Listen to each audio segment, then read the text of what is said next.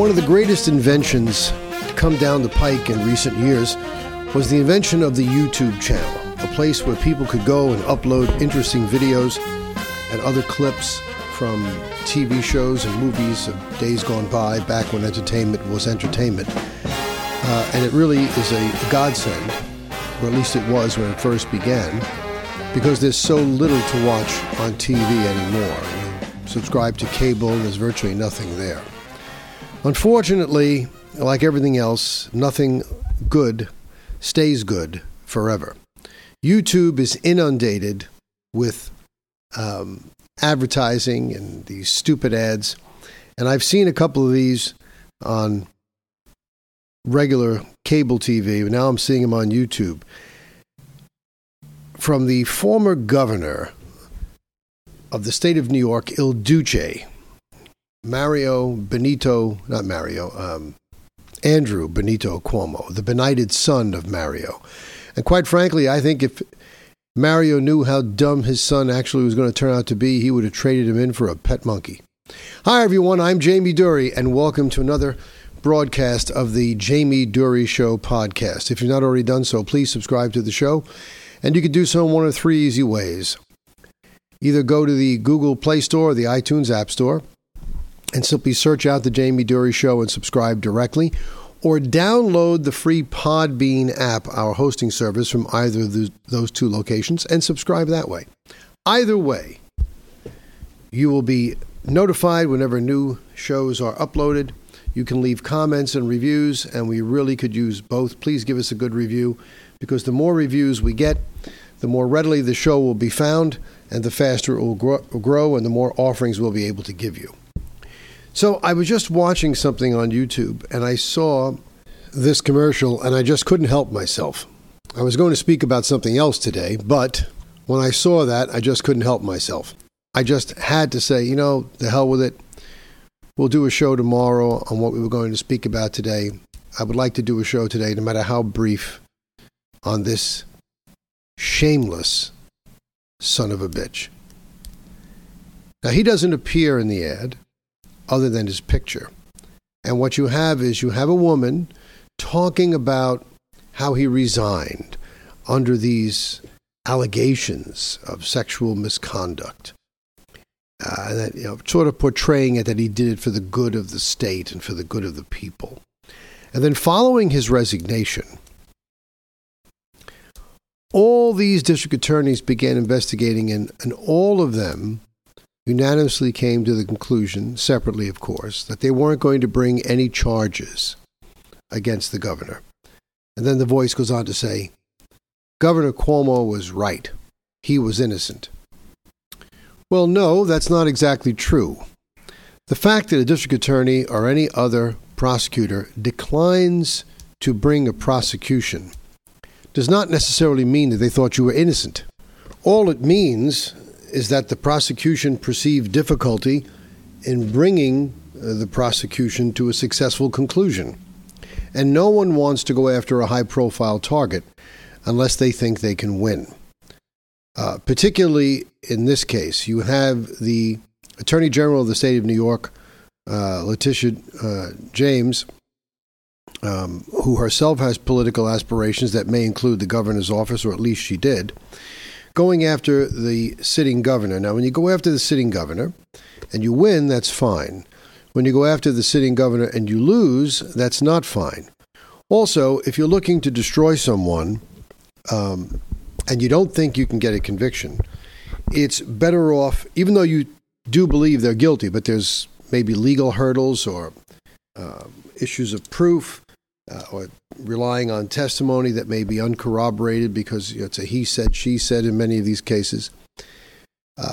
Very often people will take the position, well, rather than run a trial that we can't win and risk him being vindicated, what we'll do instead is simply decline prosecution and leave that stigma out there. So you can never claim that he was actually acquitted after a trial and a full presentation of the facts. It also could be that she was threatened by the state Democratic Party, that if he went after the governor in that manner, that they would not support her run for the governor's mansion if she herself decided to run. There was a lot of political considerations. And none of the small district attorneys that are involved in these things wishes to come into the sights of the former governor, because his family has been entrenched in New York State politics for decades, and they have long arms, and they're witty, vindictive people willing to hurt people.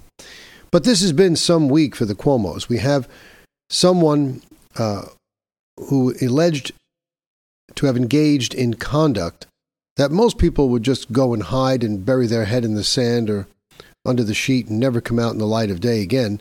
This shameless bastard thinks he's actually going to use the decision to decline prosecution to champion his innocence and go out there and saying how we lost a leader. Just how did we lose a great leader by losing Governor Cuomo? What was so great about Governor Cuomo? Was it the fact that he spent the state into oblivion, like his father before him?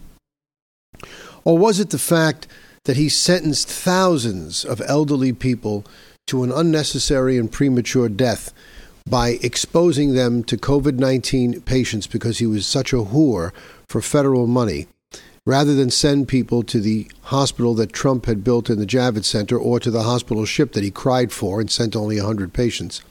He instead mandated that nursing homes in New York State accept these patients. Now, I'm one of those people of the group that states this whole thing was a bit of a hustle. COVID-19 was never a pandemic. It was never that deadly. That's not to say that people didn't die from it, but people die from the flu every year, too. No one calls that a pandemic. And we do lose 56,000 people to the flu every year in this country. We lost approximately 335,000 or 30,000 people to COVID-19, so it was maybe 6 times worse than the worst flu season. And worldwide, we lose 650,000 per annum, up to 650,000. Oh, and by the way, that 330,000 figure that I quoted just a moment ago for the United States, that's not for one calendar year. That was for 2 years, since the pandemic began. That was March to March, or February to February, however you want to count it, 2020 to 2022. So you divide that in half, and you have an average of something on the order of 165,000. So really only about 3 times the number of people who die annually of the flu. So what the hell was all this bullshit about? We had 3 times the number of people who died per annum from the flu season die from COVID-19, and the whole country had to stop? The whole world had to stop? And we had infinitely more people infected with COVID-19 than we did with the seasonal flu. Every year, something on the order of 30 million people, 50 million people can get the flu in this country. I think we had many more than that were affected with COVID-19. So it really isn't any more lethal than the flu in real terms.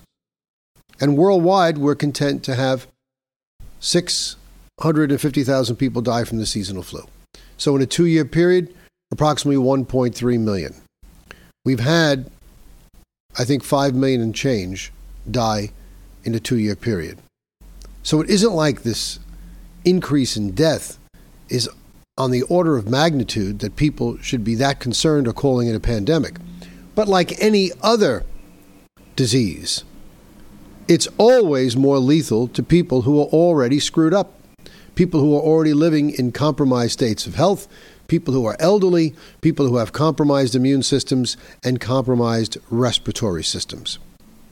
So why in God's name would you send COVID-19 infected patients into environments that house people just like those I mentioned, people who are elderly, people with compromised respiratory and immune systems, people in declining states of health? Why would you do it? There's no logic. There's no medical logic. There's no science to it. But he did it. And as a consequence of that, thousands of people who would have been perfectly safe being isolated in a nursing home died when they could have lived.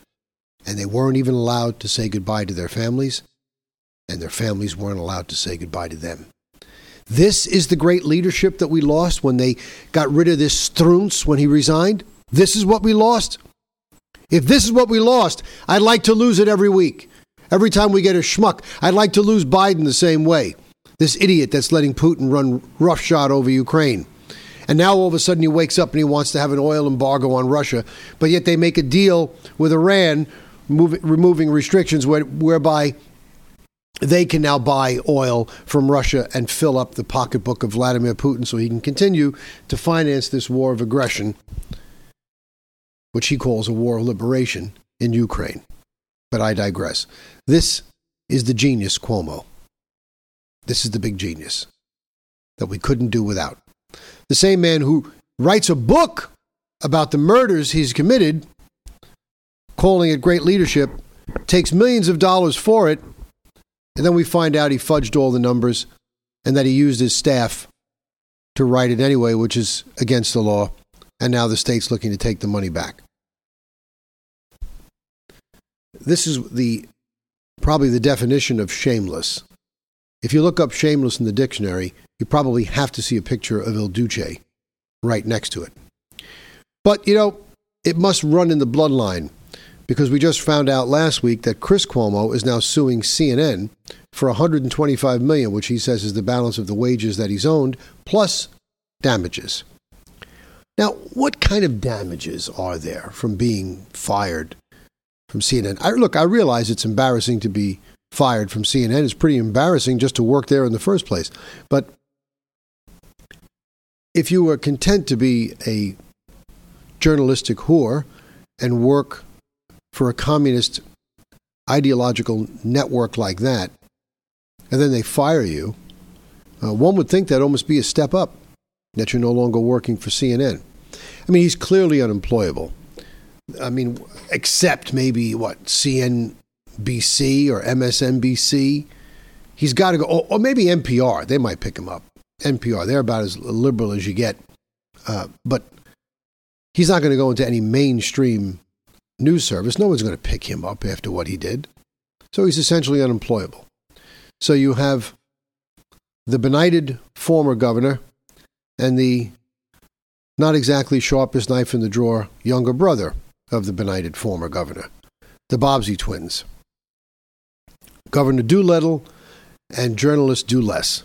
So this is what we have that people are talking about with the Cuomos. Actually, people aren't talking enough about the Cuomos. They're letting him get away, for the most part, with these commercials, which are, again, shameless. I can't believe that the people of the state of New York would be that stupid to vote for this man, but I've seen dumber things in my time. I remember back when William F. Buckley was still a potent force in the American conservative movement, there was a man who was governor in the state of Connecticut by the name of Lowell Weicker. I take that back. He was a senator in the state of Connecticut, Lowell Weicker. And Lowell Weicker was a Republican in name only. William F. Buckley lived in Connecticut at the time. He lived in Stamford. And he wanted to get Weicker out of the U.S. Senate. So he endorsed independent Joe Lieberman, and they defeated Lowell Weicker. And Lieberman became the senator from Connecticut. 2 years later, this man who was outed by his constituents has the audacity to run for governor. And these same constituents who forced him out as governor thinking he was unsuitable voted him in as the governor. He wasn't good enough to be the senator, but they voted him in as the governor. And what do you think he did to these stupid masses? People, I've told you before, people generally get the government that they deserve.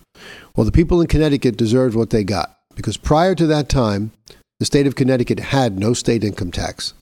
And Lowell Weicker promptly turned around and engineered the passage of the first ever Connecticut state income tax. And now Connecticut has joined the ranks of states that have income tax. There's only 9 states left that don't have any. So people get what they deserve. That's exactly what you get. Now, moving on, there's one other topic I wanted to cover in today's podcast. Following the Trump administration, the liberals really got their jock knocked off. They were shocked that in a 4-year span, Donald Trump was able to appoint 3 justices to the United States Supreme Court. Now, 2 were of minor consequence, Justice Kavanaugh and Justice Gorsuch before him, because they were essentially replacing conservative justices.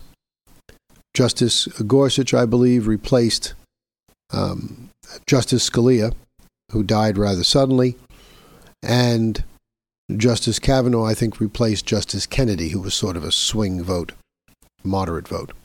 And then Ruth Bader Ginsburg died, a liberal icon. And everyone wanted Trump not to appoint anyone, let the next president do it, saying that's the same argument they made with Obama. Well, not quite, because Donald Trump was one of the few presidents to actually run on the promise that he would appoint certain judges, and these were one of the names he put up. So the people knew who he would appoint if given the opportunity. So when they voted in 2016, they knew exactly what they were voting for. And so it was perfectly appropriate for Donald Trump to replace Ruth Bader Ginsburg. But now that Ruth Bader Ginsburg is gone and the court has tipped 6-3, if you count Roberts, he's not really trustworthy, but it's a solid 5-4. They don't want the court to go 7-2. So they've lobbied heavily for Justice Stephen Breyer to retire. He's the oldest member of the court right now. He was appointed by Bill Clinton. He looks to be in perfectly good health, but anything can happen at that age. But they don't want to risk Breyer outlasting Biden and another conservative getting into the White House and appointing his replacement. So they're forcing Breyer out so they can put a younger, even more liberal judge onto the bench. And so who has Biden selected? Well, he selected Judge Ketanji Brown Jackson. Or is it Ketanji Brown Jackson? I never can tell. Fulfilling a promise made during his campaign, not a promise that he thought of, I'm sure, one that was told that he had to do, because he doesn't think about anything anymore. Not that he wouldn't have thought about this when he was younger. To appoint a female black. That's the one demographic we still haven't hit. We've gotten white males, we've had white females, we've had Hispanic females, but we've got no black females, so we've got to fill that. And so they want to put this Judge Brown Jackson onto the bench. There's a problem, though. Judge Jackson isn't simply liberal. She's an absolute ultra-left-wing ideologue, and she has no business being on the court. And she may very well make it because there is a majority, but I have to believe that some of these conservative Southern Democrats might make a stink. Now, guys like Joe Manchin, who have reliably come to the defense of certain Republicans on issues that could affect him personally in his state based on his voting constituency, I'm not so sure will feel the same pressure to act here. But just read a few quotes from a recent article in the Times. Quotes from Senator Josh Hawley of Missouri. I've been researching the record of Judge Brown Jackson, reading her opinions, articles, interviews, and speeches. I've noticed an alarming pattern when it comes to Judge Jackson's treatment of sex offenders, especially those preying on young children. Prior to becoming a federal judge, Jackson served on the U.S. Sentencing Commission, which was a group created in 1984 for the stated purpose of reducing sentencing disparities and promoting transparency and proportionality in sentencing. Let me explain, because I know something about this. Most federal statutes, many federal statutes, have a sentencing range that runs from 0 to 20 years. That's a huge spread. And so in different parts of the country, because the country is so different, you get sentenced in Texas and you go before a good old boy that's hard on crime, and you get sentenced in New York in federal court with a liberal judge that thinks everyone is a victim that should be a criminal. You get completely different sentences. So you may get A man committing a federal robbery in New York gets 4 or 5 years, and the same type of crime takes place in Texas, and the man gets 10 or 15 years, or the 20-year limit. So the idea was to reduce some of the discretion among these federal judges and come up with sentencing guidelines, sort of a chart where, there were minimums that you couldn't go below, and there were maximums that you can only go above if you justified it with certain things. Nice idea. It didn't work out too well. After a while, these sentencing guidelines almost began to operate as super statutes and were used to great advantage by the government. In fact, one of the major problems of the sentencing guidelines was that in many cases, the statutes that were involved required the jury to find guilt or innocence based on the evidence as it pertained to the actual statutory charge. When it became time for the person to be sentenced, the judge would decide very often what the relevant conduct was. So if a person was sentenced, let's say, for civil rights violations, something that might only carry a few years, the judge was charged with determining what the most relevant conduct was. Was it assault? Was it manslaughter? Was it murder? Was it this? Was it that? And they would sentence you for that. In a very, very landmark case back in January in 2005, Booker versus Fan, which dealt with a case in Washington State. Judge Scalia, the late Judge Scalia, writing for the majority, said that that manner of sentencing people was totally and completely unconstitutional. He said the classic definition of a courtroom situation is that the judge is the finder of the law. The jury is the finder of fact. Any fact, he said, which increases a defendant's criminal exposure to time, meaning increases his exposure to more time, must be found by a jury by a level of proof of beyond a reasonable doubt, not by a lone jurist by a preponderance of the evidence. Preponderance of the evidence is 50.1%. If it's a smidge over 50%, that's good enough to find you guilty. About a month later, another case came up dealing with the federal sentencing guidelines.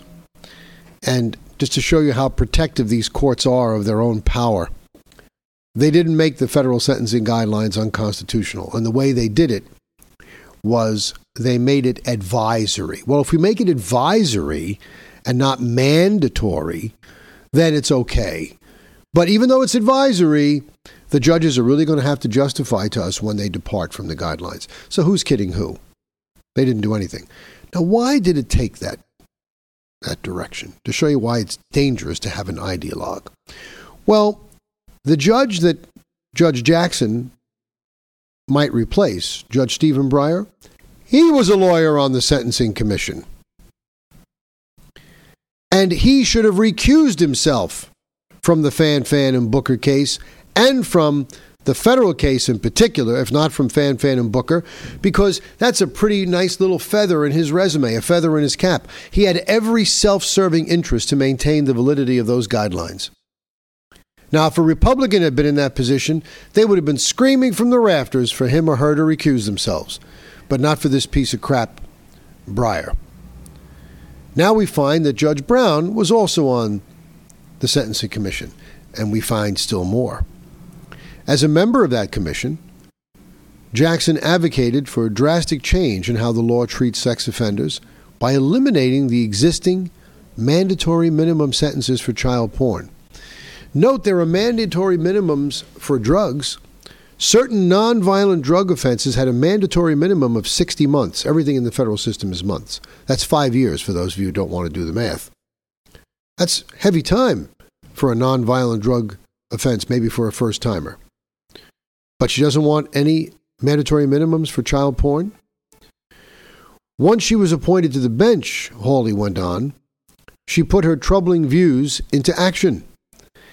In every he didn't say some, he said, in every single child porn case for which we can find records, Judge Jackson deviated from the federal sentencing guidelines in favor of child porn offenders.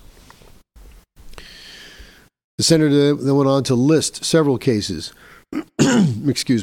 involving possession of child pornography, and in every case, Jackson gave the convicted person a significantly shorter term in prison than the guideline calls for. Now, I can see maybe giving it in more than half, if you can justify it, but in every case, this doesn't strike me as someone who's operating on fact-based deviations from the guidelines, or departures, as they're called, from the guidelines. This is a woman who's operating on ideologically based departures from the guidelines. It doesn't matter who was in front of her. They're convicted of this statute, she's going to cut him slack. And the senator agreed. He said, this is a disturbing record for any judge, but especially one nominated to the highest court in the land. Protecting the most vulnerable shouldn't be up for debate. Sending child predators and pornographers to jail shouldn't be controversial. And it shouldn't. Now, today, she defended herself from some of these charges because Dick Durbin, the Democratic chairman from Illinois, asked her a question, and she explained her reasoning for giving lighter sentences, but not rejecting the contention that she had given lighter sentences. So she defended it, but she didn't deny it. According to her, sentencing guidelines were originally based off of child pornography received by mail, but that the advent of the internet has caused challenges to the old guidelines. The guidelines was based originally on a statutory scheme and specific directives from Congress at a time when more serious child porn offenders were identified based on the volume, based on the number of photographs that they received in the mail. That made total sense before, when we didn't have the internet, when we didn't have distribution. But the way the guideline is now structured based on that set of circumstances is leading to extreme disparities in the system because it's so easy for people to get volumes of this kind of material now by computers. Well, the fact that it's easier to get volumes through the advent of modern technology doesn't mean that it's right to get it. It's still child pornography, and you're still subsidizing it. What the hell is the argument for mercy? She went on, so it's not doing the work of differentiating who is a more serious offender the way that it used to. So the commission has taken that into account, and perhaps even more importantly, courts are adjusting their sentences in order to account for the changed circumstances, but it says nothing about the court's view of the seriousness of this offense. Could it be a different, darker reason? The fact that we find that so many of these people in power and high places are pedophiles. Could it be they want to protect them?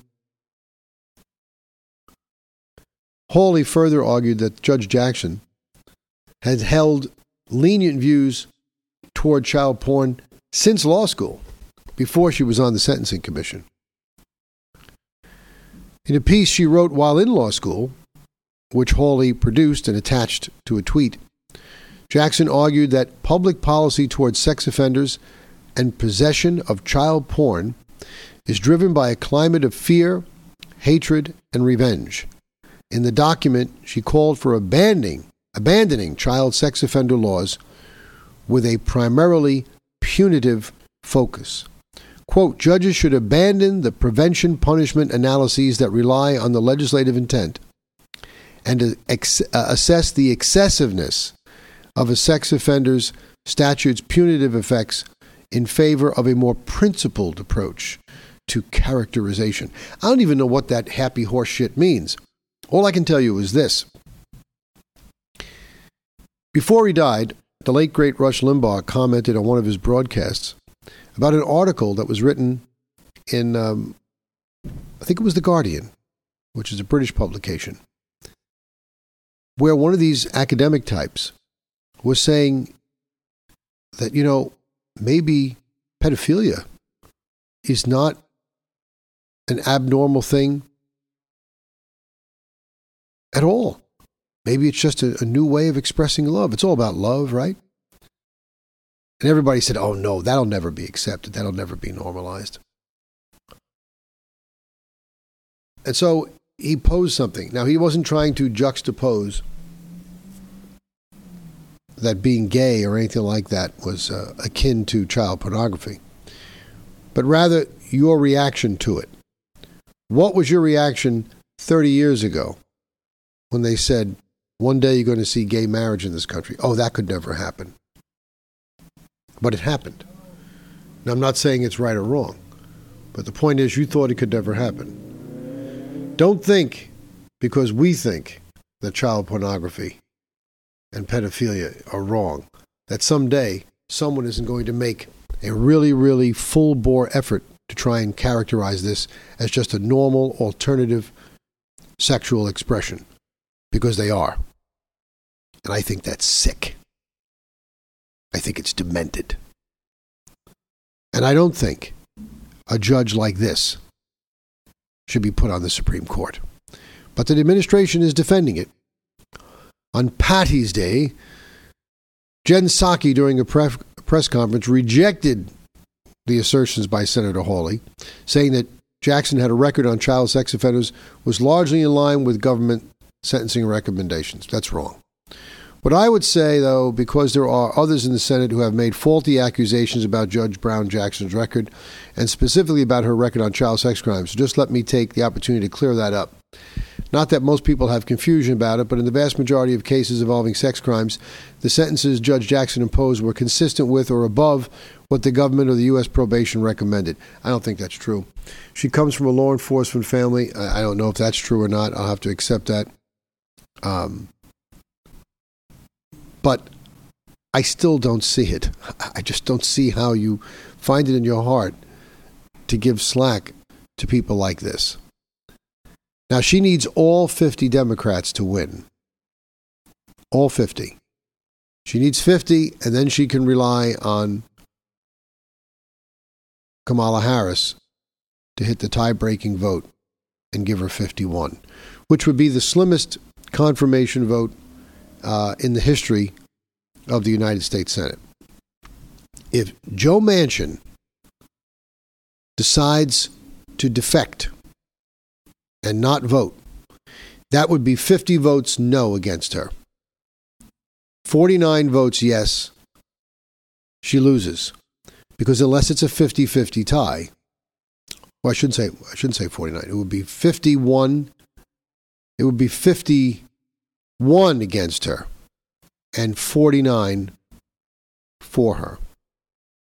Because there are 50 Republicans and 50 Democrats. And as long as it's 51 against her,